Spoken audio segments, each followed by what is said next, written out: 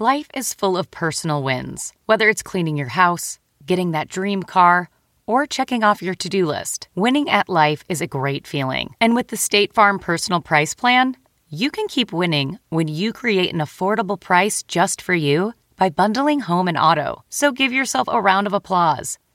Talk to a State Farm agent today to learn how you can bundle and save with the Personal Price Plan. Like a good neighbor, State Farm is there. Prices are based on rating plans that vary by state. Coverage options are selected by the customer. Availability, amount of discounts and savings, and eligibility vary by state. Most weight loss plans are one size fits all, not taking into account each person's individual needs. Noom is built for your psychology and your biology, meeting you where you are. Noom Weight uses psychology. That's why they say losing weight starts with your brain. But it also takes into account your unique biological factors, which also affect weight loss success. The program helps you understand the science behind your eating choices and why you have cravings. Stay focused on what's important to you with Noom's psychology and biology-based approach.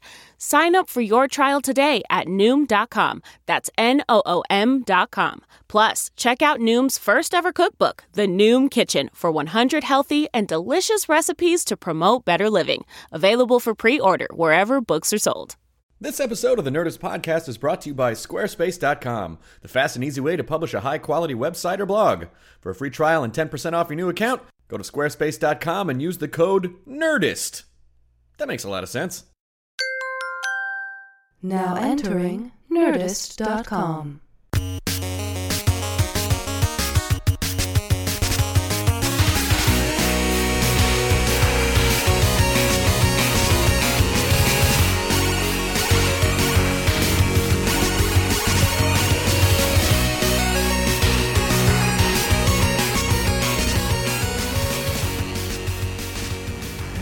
That's it. We're recording.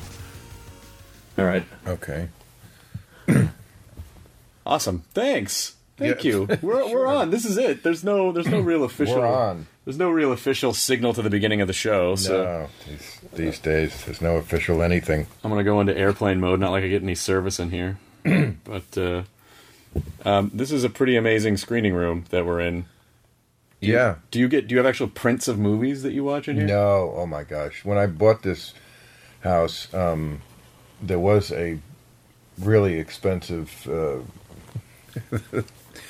like a projector or whatever movie star was living here felt the need for a very expensive one. I did not. It was offered to me with the house. I think it was like another $1 million, which I promptly turned down and bought something at Radio Shack. Yeah, I'll just we have digital technology. Yeah, now, so I mean, it was not even under consideration. Yeah, I use this much less frequently than I should, but it's always on my to-do list for New Year's Eve resolutions to use the screening room more. Oh, the problems I have, Chris. The problems I have. I always loved to like talk about luxury problems with friends. Like I literally, I don't have enough pockets to put all this money in them. I don't know what. I don't know what I'm supposed to do. I earned every penny of it. I came up the hard way. I was born on the mean streets. So all right, not the mean streets, but the circular driveways. And when you I was very poor. I had very poor years. I mean, I literally lived in slums for 10 years. People. While you were doing stand-up? Well, college, I consider living where I lived in College Town, as they called it. Mm-hmm. Also, the dorm first year at Cornell was housing that was built in 1945 that was temporary. It was still there 35 years later. That was sort of a slum. And then, then when I moved to New York starting stand-up, those were definitely slums. Spanish Harlem, Hell's Kitchen. So there was no screening room in Hell's Kitchen, There was no screening room, no. Okay. There was plenty of roaches. There was a screaming room where people would just beat the shit out of you for no reason. Oh, yeah, there was very often like a bum passed out in I call it the foyer. that little, very tiny space where you walked in the door and got your mail at those metal boxes. I think that's technically the room that's easier to get robbed in. Right. I was never a defender of New York. Let me put it that way. When did you start? I mean, because I know your stand-up. I've known your stand-up since forever, but I don't know exactly when you started. I started in the year of our Lord, 1979, fresh out of Cornell, just at the beginning, or maybe as the wave was building almost to a crest of the comedy boom. An era limned, I think, rather amusingly in my novel True Story, available from, oh God, it was so long ago. Who did put that out? Simon & Schuster? I don't know. Look it up on the internet. Well, they're still around. Fortunately, they're still around. They haven't been gobbled up yet. I wrote one novel in my life because, they say write what you know about. And, I think it's always the case that novelists rewrite the same novel basically over and over again. There's a few, I guess, who have defied that, but a lot of them do that. So I would never write another one. But I did write one about that period in my life, my first year in comedy. I thought that was the pivotal moment in your life. Right. It's sort of that moment in the experiment when you're going to go on to either make a new compound or not make anything. And a trial.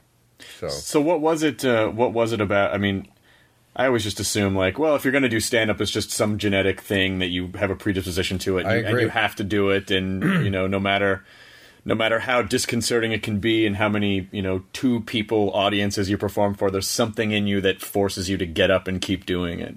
Absolutely. I mean that's one of the themes of that novel in the beginning is that the character, it's a novelization, but that part was certainly me, feels frustrated that he was born to do it. I knew I wanted to do it when I was a little kid, but now the field was crowded with so many idiots and amateurs. Dentists were like moonlighting, trying to be comics. Right. There was an explosion of it, and I seem to remember likening it to the beginning of a marathon, where the real runners had to put up with the, I'm talking about the city marathons, not the Olympics. But, right. Where there's thousands of boneheads who are not going to run the full 26 miles, right. but who are going to clog up the first few miles. And that's what I felt like at the beginning of my comedy life. It was a snobby way to look at it, but turned out I was right. Right.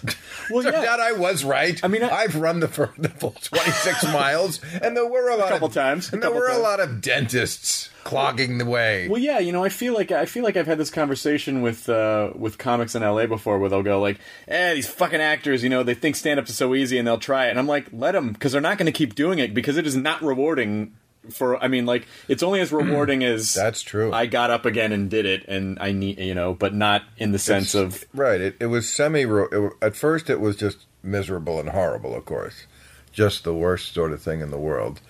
Then after you can at least get laughs for 20 minutes, it becomes, for me anyway, sometimes elating and wonderful, and a lot of times frustrating, and then for many years, it's you can at least make a living, but it can be a real grind. I mean, when you're working, I remember those gigs, where you'd work 4 or 5 days in a town. Mm-hmm. You'd be in Columbia, South Carolina for Wednesday through Sunday. Oh yeah, yeah.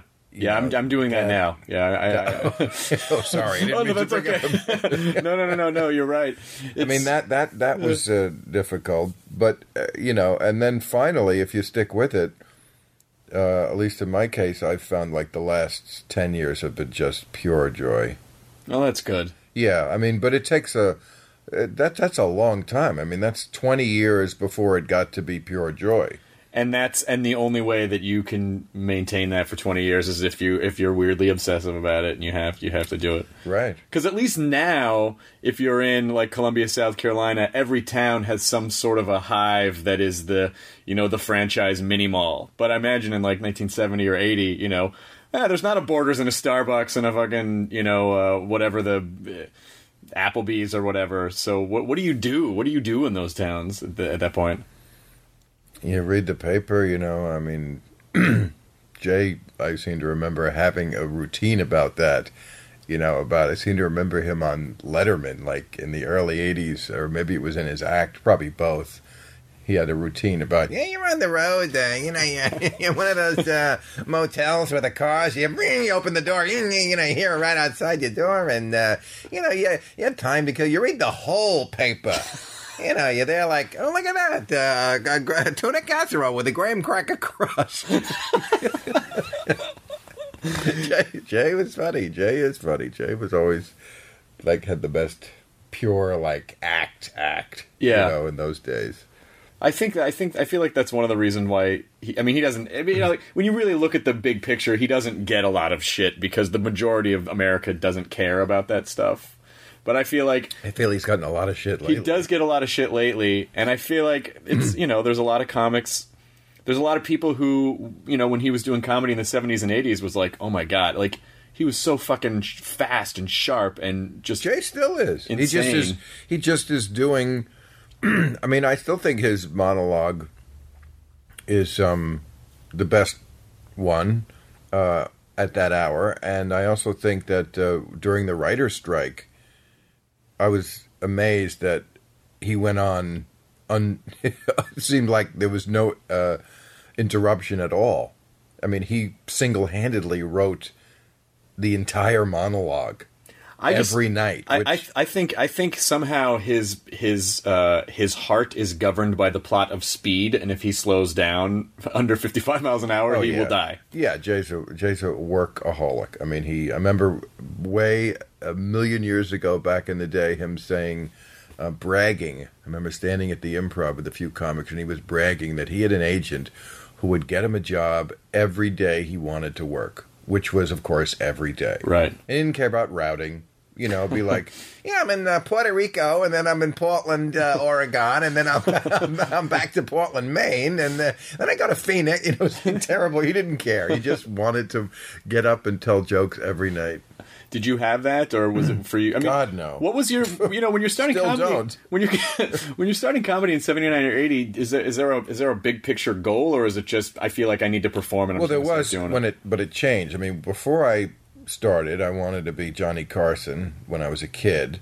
Then when I started doing it and hung around at the clubs and talked with the other comics, and I guess it was also what was going on in the era at the time, the goal was to, there was an absolute template. I remember talking about it with Jerry Seinfeld and Paul Reiser, and we all agreed you get, you stay here in New York, building up at least 6 clean Tonight Show shots, friendly minutes. Absolutely, so that when you get the call, you have you don't want to like do 1 or 2 and then here's a great new comedian, and now you're out of material. Right, good clean stuff, which I had trouble with because I wasn't interested in like trivial shit. And then you get a sitcom, and that kind of worked out for me. I mean, I was only doing it like 3.5 years when I was on The Tonight Show. I did 3 quick shots, moved out to California. I did get I got a movie right away. Then I did get a sitcom, and then another, I was on that path. So for most of the 80s, my goal had shifted from being Johnny Carson to then being an actor. Because I was making my living a lot, most of my big paychecks, enough to live on, came from, sitcom money was amazing compared to what we were making at, the Comedy Hut. Right. But, by the end of the decade, I had done a few of them, it was not interesting anymore. And then I was at a period like around the beginning of the 90s where I was really lost because I didn't want to do that, and I didn't have anything new starting, and I didn't know really if I was going to be one of the people who was like left on the side of the road. I thought, oh gosh, I'm one of those people in the marathon.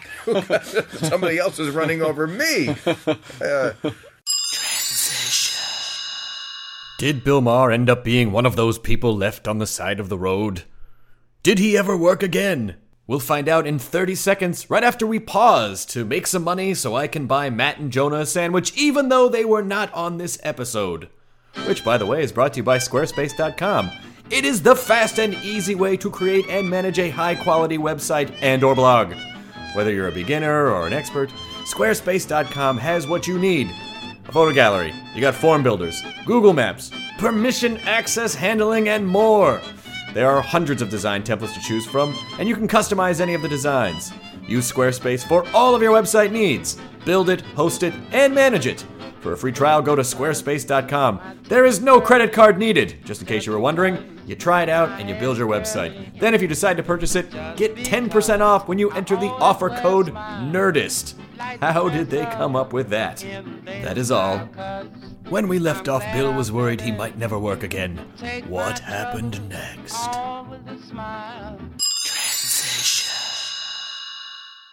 And then, luckily, I was able to pitch Politically Incorrect in 92.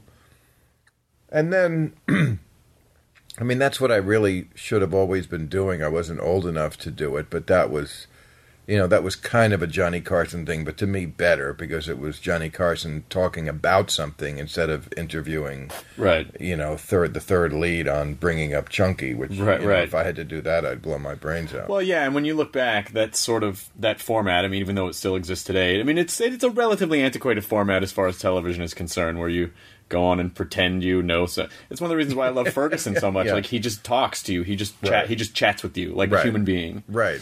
And, there's so much of the, what was it like working on this thing? It was fantastic. Terrific. Rimshot commercial. Yeah. The old Johnny used to say it all the time, and I guess they still do, but somebody told me. Yeah, the booking producer told you. What do you mean? The person who did the pre-interview.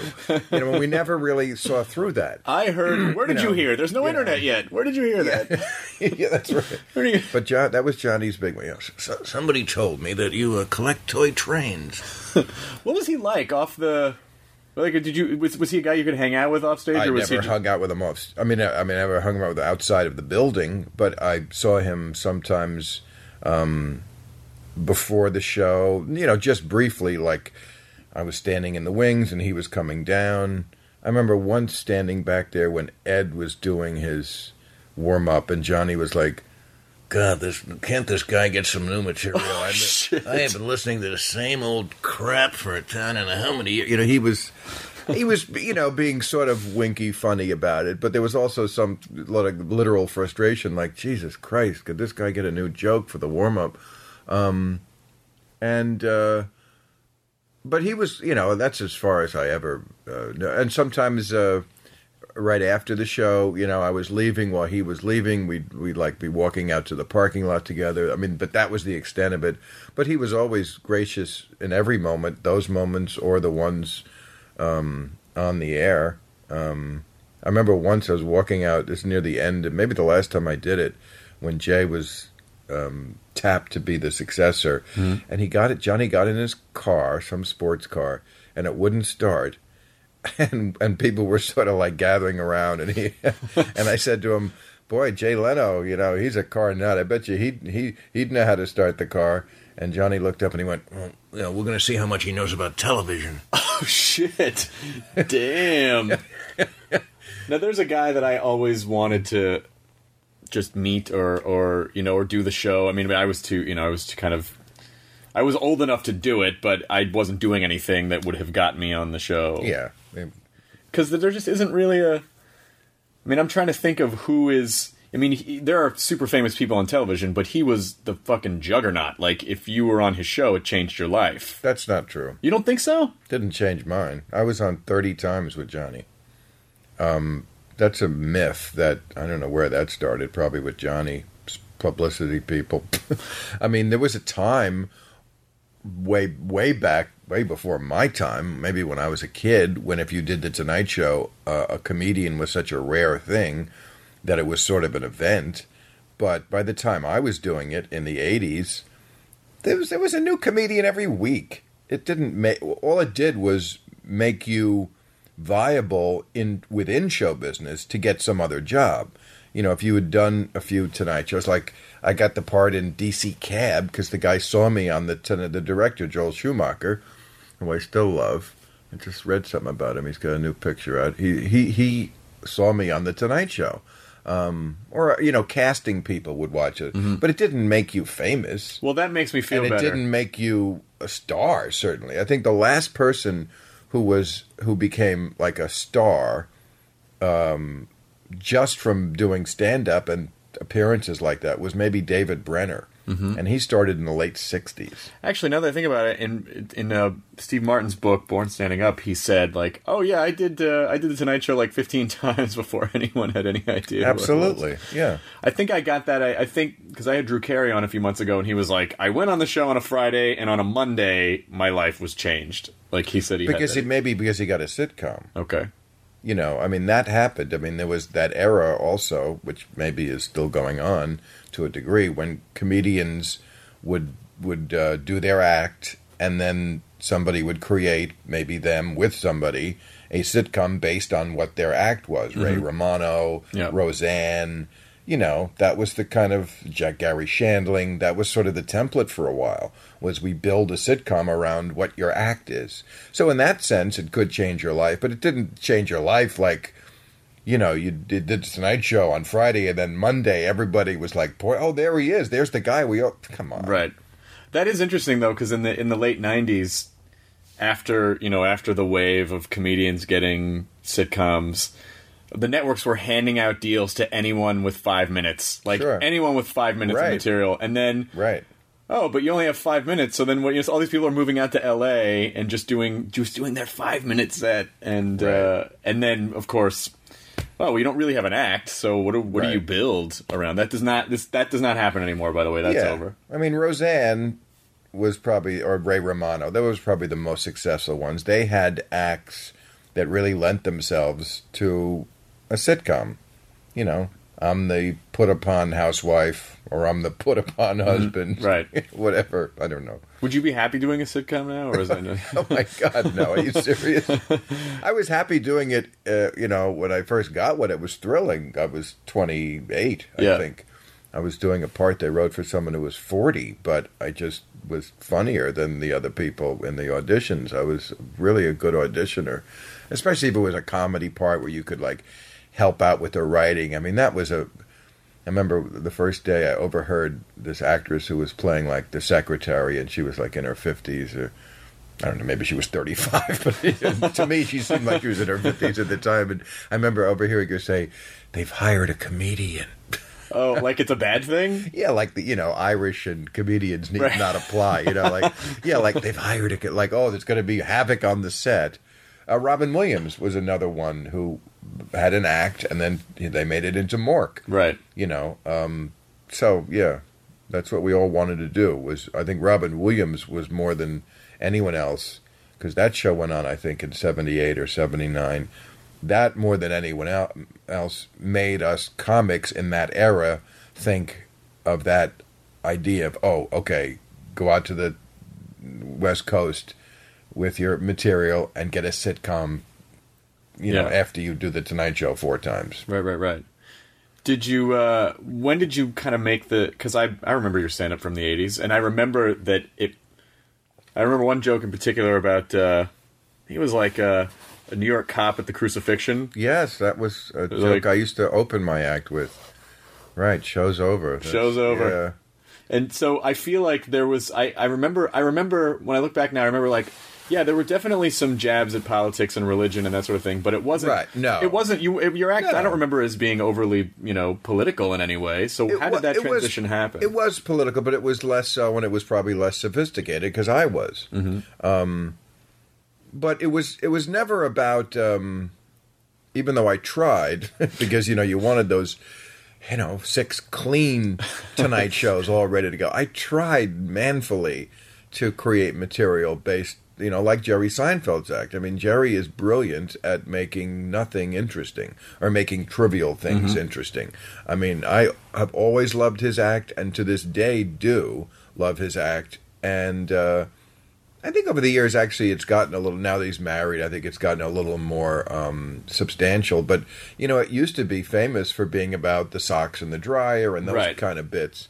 And I think we all wanted to do that because that was the easiest to get on TV, But it was just never what really interested me. I was interested in weightier subjects, but I wasn't old enough to treat them properly, I think is the best way to put it. So, I kind of grew into the kind of material I should always have been doing. Well, I don't think the 80s could have... I don't remember the 80s comedy as being that tolerant of weightier stuff. It seemed... All the stuff that I remember seeing on television, like, none of it was really... none of it was really like challenging in the sense of like making any grand statements. A lot of it was just sort of fun and and silly and like goofy. the era itself. Yeah, exactly. Yeah, exactly. Actually, that's exactly. So, how does the idea for politically correct and correct come along? Like, why do you decide to pitch? That show? I had that idea for a long time to do. I guess I was a fan as a kid of shows. There were these I think they were more local New York shows, like David Susskind was one, and I think there was another guy named Alan Burke, something Burke.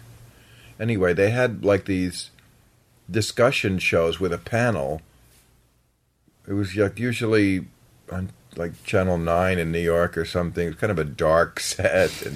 And David Susskind certainly was, I mean, he wasn't a funny guy. He wasn't a comedian, but he did, I remember he did this very famous show with, it was like theme shows. And one of them was like, what's it like to be a Jewish son? He had on like Mel Brooks and David Steinberg and like 3 other Jews. and of course, Mel Brooks was hysterical. And it was like, a really funny, a very adult kind of show, and I think that's where I was trying to bring that into the 90s. So the first time I ever really did that was in the summer of 1990. CBS offered 8 different people 1 week each in the late night time slot. They must not have had a late night show then, or... Oh, I don't think they did. I think that was a big deal when Letterman... Yeah, that was like 93 he came over. So they didn't. So I guess they were trying stuff out or whatever. But, and you could do whatever you wanted in that week. And that's what I did. I did kind of a prototype of politically incorrect, kind of theme shows with a panel, all the people on at once. I think that's what I did. But yeah, I mean, it was just good timing that Comedy Central needed some programming at the moment that I was ready to do that show. I did the show, I don't know how many times, but it was a lot, and you were actually the only person that would ever have me on any kind of late night show. Yeah, you were good. It was fun. I appreciate that. Yeah, I mean, I think... Yeah, we used people who were good and didn't who were bad. What a theory. It was an interesting... and I don't remember any crazy stories, but I do remember, who was it? It was like Nadine Strassen and and like Tucker Carlson, or like basically like 2 people that that you want to see in a cage together, right? And that was one of those ones. Yeah, there was a lot of that, which is one reason why I think it was harder to get a lot of celebrities to do it, because who wants to be like in the sitting there while these 2 sort of political pros go at each other? Then you kind of look like an idiot at a cockfight or something. But I mean, 4 people every night for 5 nights a week, 46 weeks a year, that is a lot of guests. And were you ever is there ever a point, there must have been some point where you're like, oh fuck, well, I don't know if I have an answer? I mean, because people come in armed to the teeth with whatever their point is, right? Yeah, I mean, those kind of people do. I mean, those kind of people weren't always on. I mean, there was. I mean, it was an interesting idea. How it lasted for 9 years and 6 on ABC, which was owned by Disney. I have no idea. People say to me about, to this day, they'll say, gee, so sorry you got fired off ABC, and I'm like, wow. You must really not have cable. And I always, think, God, I'm not. I mean, I should have pulled the plug on it a long time before that. Maybe not a long time, but I think it had run its course, and there was no way it was ever going to, that format was ever going to be a more serious, well-considered show. It was always a little bit of a train wreck by design. Mm-hmm. Because, just 4 different people from the high brow to the low mixed together. Yes, that was an interesting concept. It almost reminded me of that old saying about relationships. Opposites attract, they don't work. Right. That's true, yeah. My mom always says that. it was an interesting concept. It attracted, but it didn't always work in that sense, you know. And then there were nights when, you know, I even though there were 4 people there, none of them had very much to say, and I would pretty much do the whole show myself. It was only, a half-hour show with commercials, only 22 minutes, minus monologue. I mean, that's not much airtime for 5 people. That's true, but I remember, and this began to dissipate as I went on more often, but the first couple of times I went on, there was just that fear of, like, I'm going to look like an idiot. Like, I'm going to say something, and then someone's going to be like, that's what you're saying is wrong, and here's 50 reasons why. And then I'd be like, yeah. But that never happened. But I can understand why people would come on a little gun shy, because they don't want to get fucking blasted in the face. Yeah, I'm so glad it ended. I mean, I'm glad it happened, and I'm glad it ended. And I wish I'd had the guts to try to transition to the show I'm doing now a little sooner. But everything happens for a reason, I always say. Yeah, maybe. No, I don't. That's bullshit. That is not everything happens for a reason. Don't believe that. Life is random.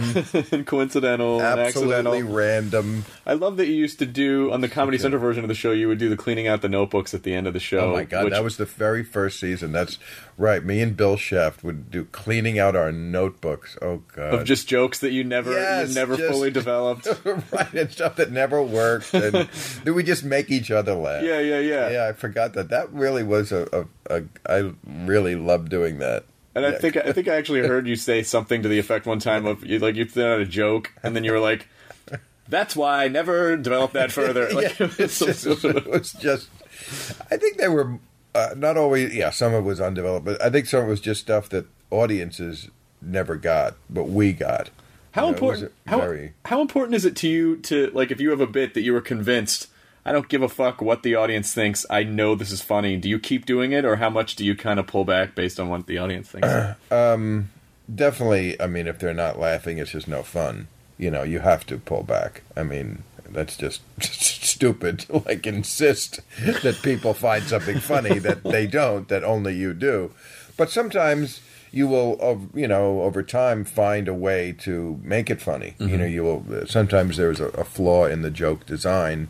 And sometimes it's just a concept that, tickles you and doesn't tickle other people. And that's a place for it. That's why we have notebooks to clean out. I almost wonder sometimes if something is too funny to me, if it's just too inside my own head, and that's why no one else will get it. It may be. That's why no one else will get it. It may absolutely be, yeah. How do you work out new stuff now? I mean, you obviously, it's not like you can, I'll go to this workout room and just try a bunch of new stuff. Like, and obviously, since everyone knows who you are, how do you do it? Yeah, I mean, I can do that, but I don't know. I know this is sacrilege to say as a comedian, and I know lots of very experienced comedians would definitely argue with me. But I've been doing this so long that I really, honestly don't have to try it out. I just kind of know when I'm writing it if it's going to work or not. So I guess that's too bad for you, comedians who are still working out. I just have I just say that because I've done it so many times in the last 10 years or so. I just have just repetition of doing this so many zillions of times. I just feel what they're going to laugh at. Of course, I'm always working. Maybe it's also because I'm always working in this era for only my fans. So there's not like people in the audience who aren't on my wavelength to begin with. Right. I kind of feel like I'm in a room full of friends. Right. And when I'm on the road, I am. I mean, that's the only people who come to your show and are going to pay a hard ticket price are people who really like what you do. You don't have to, like, explain yourself. Right. That's one of the great things about sticking with it this long. And so, I feel like we're already right there. So it's not that hard. Well, at what point did you kind of realize, where you sort of looked out at the crowd and realized, like, oh, actually, all these people are here to see me. This isn't just, let's go out and see comedy tonight. Well, that's very evident when that happens. Yeah. I mean, that's, Bob Hope said once that there are 3 elements to comedy. Timing, which, of course, you have to be born with. You can't teach that. Material, which you gather over time. And recognition. And recognition is the final and fun piece that gets put into place, because when you get that, you don't have to explain yourself or win them over. I mean, I certainly paid my dues, all those years at the Chuckle Hut. Right. Winning them over, because they don't know who you are. You're just generic comedian. You don't have fans. You're just a guy at the comedy club, and people went to the comedy club. Mm-hmm. And they may have seen Gallagher last week, and now you're a big disappointment because you're not doing that. Right. And so, you're performing to a cross-section of people, only a sliver of which might be your natural fans. Right. It's a really difficult way to do comedy. I mean, you wouldn't think of doing music like that. People wouldn't just go to a club to see generic music. Right. And then, it's jazz, and people who hate jazz have to sit through the fuck is this shit? Well, right. This is the music. It's heavy metal. And right. Most people don't want to see. I mean, comedy is as different as different genres of music. I agree, but most people just don't understand it that way. But so it's a horrible thing to have to go. I always hated that.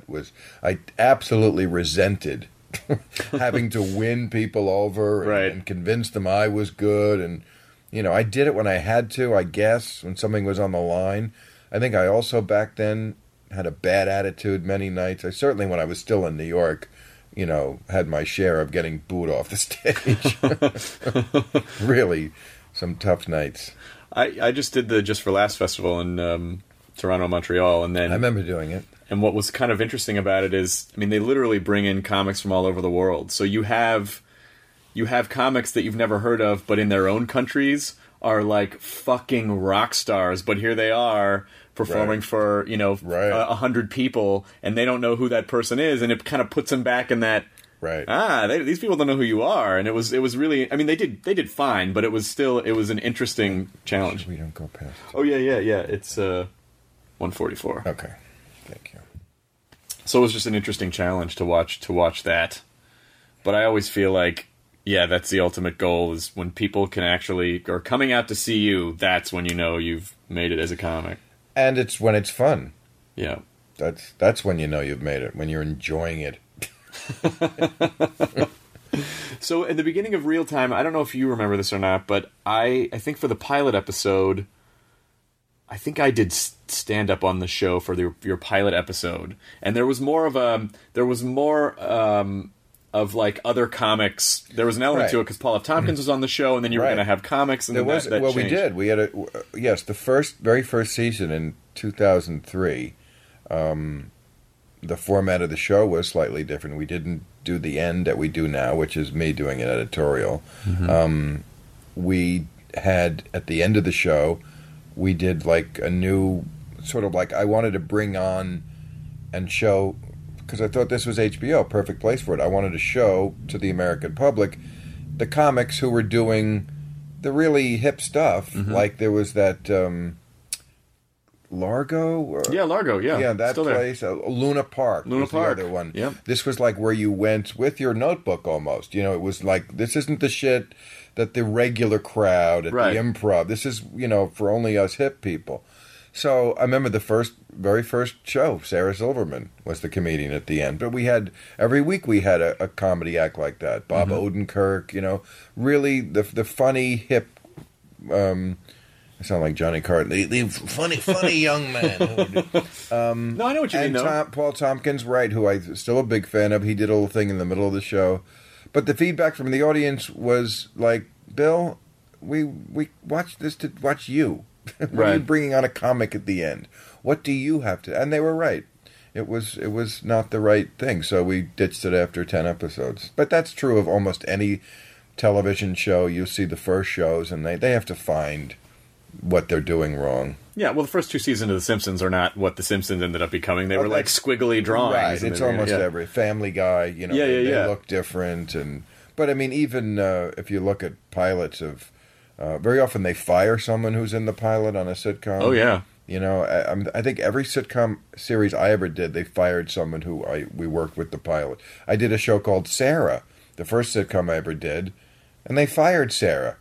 They fired the titular character, and we reshot it in a day with Gina Davis. Now that's one of the reasons why this business is, I mean, obviously we choose to be in it, but it takes forever before you actually start to feel like, okay, I feel like I'm secure, because you might not get the job, but then if you get it, you might get fired, then they might not pick it up, then they might replace you anyway after a season, then, you never, ever. No, there's no security, I always say, which is sort of ridiculous, because I've been doing politically incorrect and real time with there's only a 6-month break between one going off and the other going on for 18 years. Wow. So that's about as much security as you'll ever get in show business. But, it's not secure in the sense that I was given an 18-year contract in 1993. Right. It's secure in the sense that when you look back at it, every single year I had to sweat it out and wait till whoever was making the decision said, okay, we'll pick you up for another year again. Because they want to keep you insecure. Right. They don't want to make you feel like, oh, well, you got it in the bag. They want to make it so that you walk out of the office thinking, whew, they picked us up. Yeah, well, that's so your agent doesn't go in there and fuck them up and get they don't want you to have any power. Right. That's why you fucking deserve a screening room. That's right. 18 years. Damn it. How do you feel in terms of? Is it safe for you to go out? Because some of the groups that take offense at some of the stuff are a little on the fanatical side. So is it? You can't ever worry about it. I mean, yeah, there are people who hate you, but I tell you, the people who hate you almost never make themselves known. I mean, I know they're out there. I know I'm a polarizing figure, but it's just funny because if you went out with me wherever I go, even around America, not just here in L.A., for a month, you'd never see anybody come up and go, "You suck." I mean, that's happened in my whole life only a few times. The people who don't like you really just keep it to themselves. Right. And the people who do like you come up to you. So it looks like everybody likes you. Well, that's good. I mean, I just thought, after Religulous, I just thought oh my God, I hope some crazy fundamentalist, absolutely. doesn't.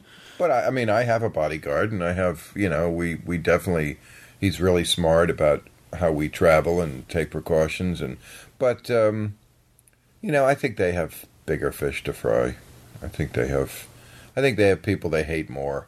Yeah. Especially Obama. Thank you, Obama, for taking so much of the heat from the militia-thinking people. Do you feel like I have this theory that because I'm sure every generation probably says oh, things are catastrophic. It's Armageddon. It's the end of the world. Right.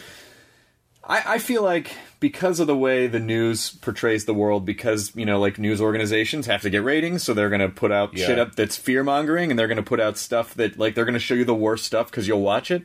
And do you kind of feel like it kind of sort of creates this matrix of Armageddon that people feel like they watch the news and go, that's what the real world is like because it's all awful? I feel the opposite because I think environmentally, I think that is what's going on with the environment, I think is unprecedented. I think we are approaching or perhaps have passed a tipping point where we can't really get it back. And I think the media does the exact opposite. And the politicians, unfortunately, who understand this, the Obamas of the world, don't do a good enough job scaring people about this issue. Less people believe global warming is real, man-made, and happening than did 5 years ago. The climate bill, the big one that they were going to pass in Congress, went down in flames this week because Obama never sold it. And the only thing people hear is from corporations and the liars they hire to put out bullshit on Fox News.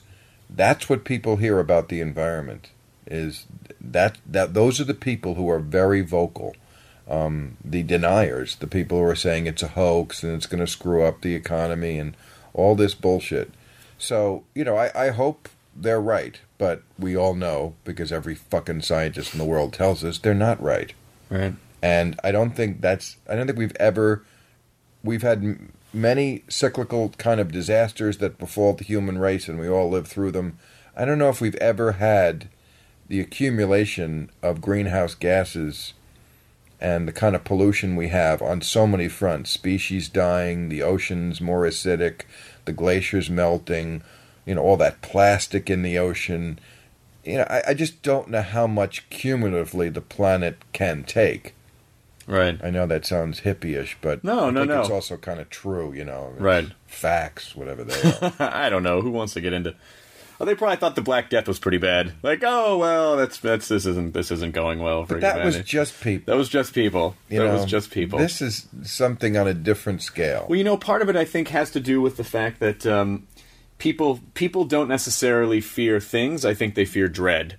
And so I think that's why people are more afraid of things like terrorist attacks, plane crashes, because those are dreadful. And the same people will eat 3 double cheeseburgers in a day, and more people die of heart attacks, but they just don't think about it. Right. The other thing is a slow-moving disaster. Right. That they have problems in their everyday lives.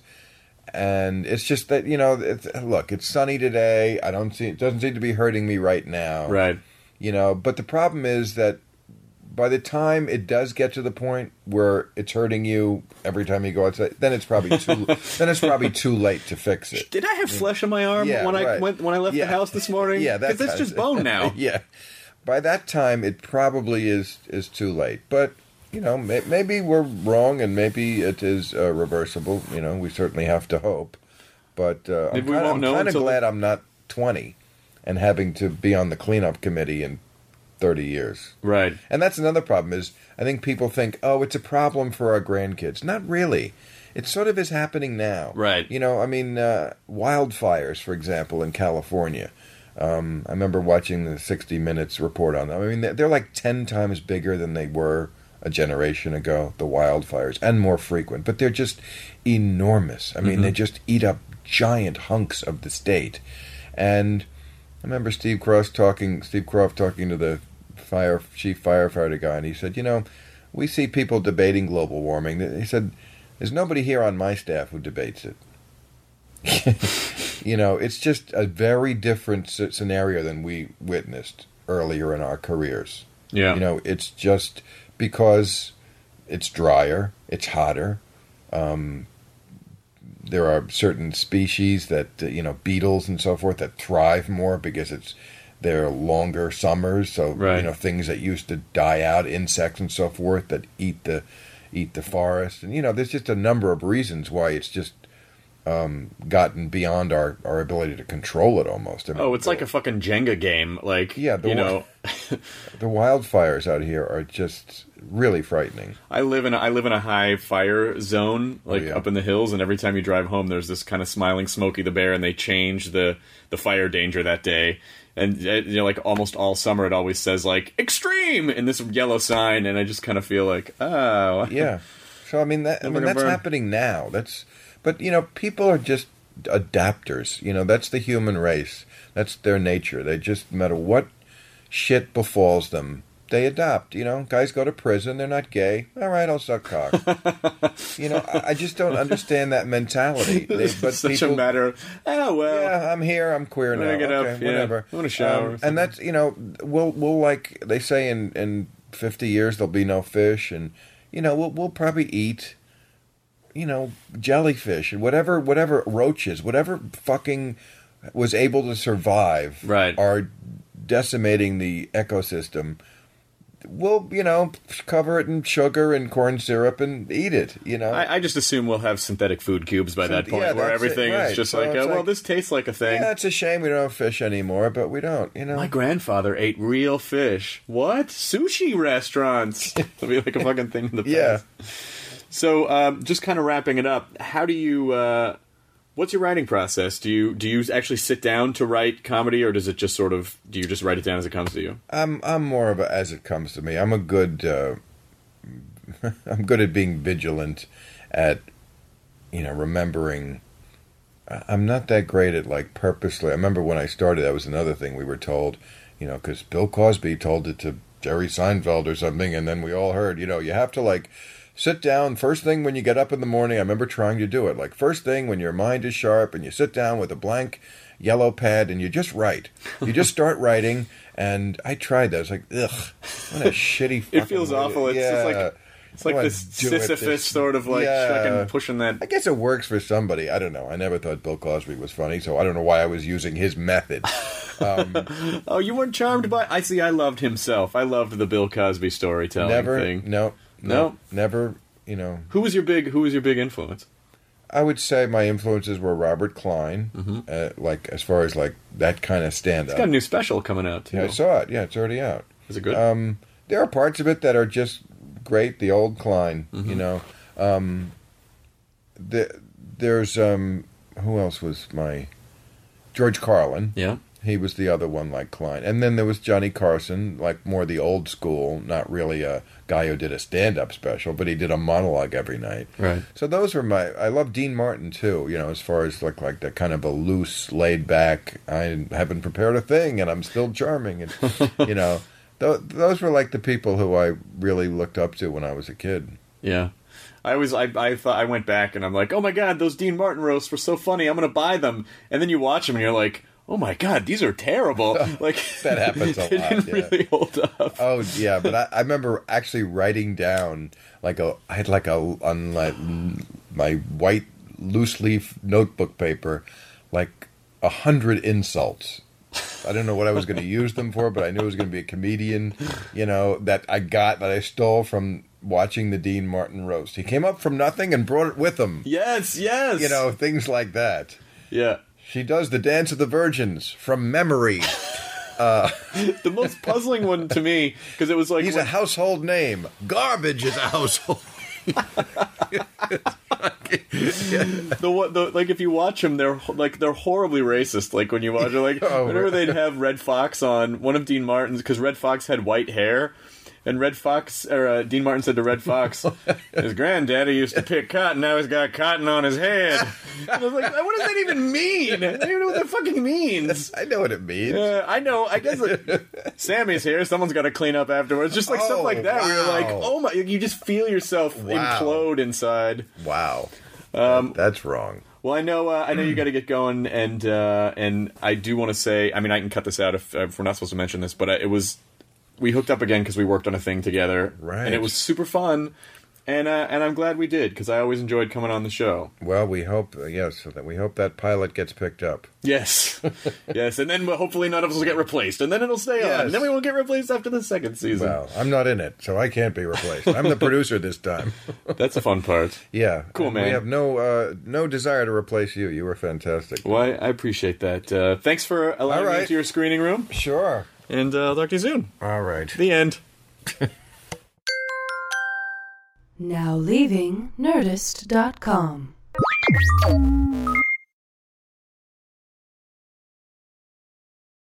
Look around. You can find cars like these on AutoTrader. New cars, used cars, electric cars, maybe even flying cars. Okay, no flying cars, but as soon as they get invented, they'll be on AutoTrader. Just you wait. AutoTrader.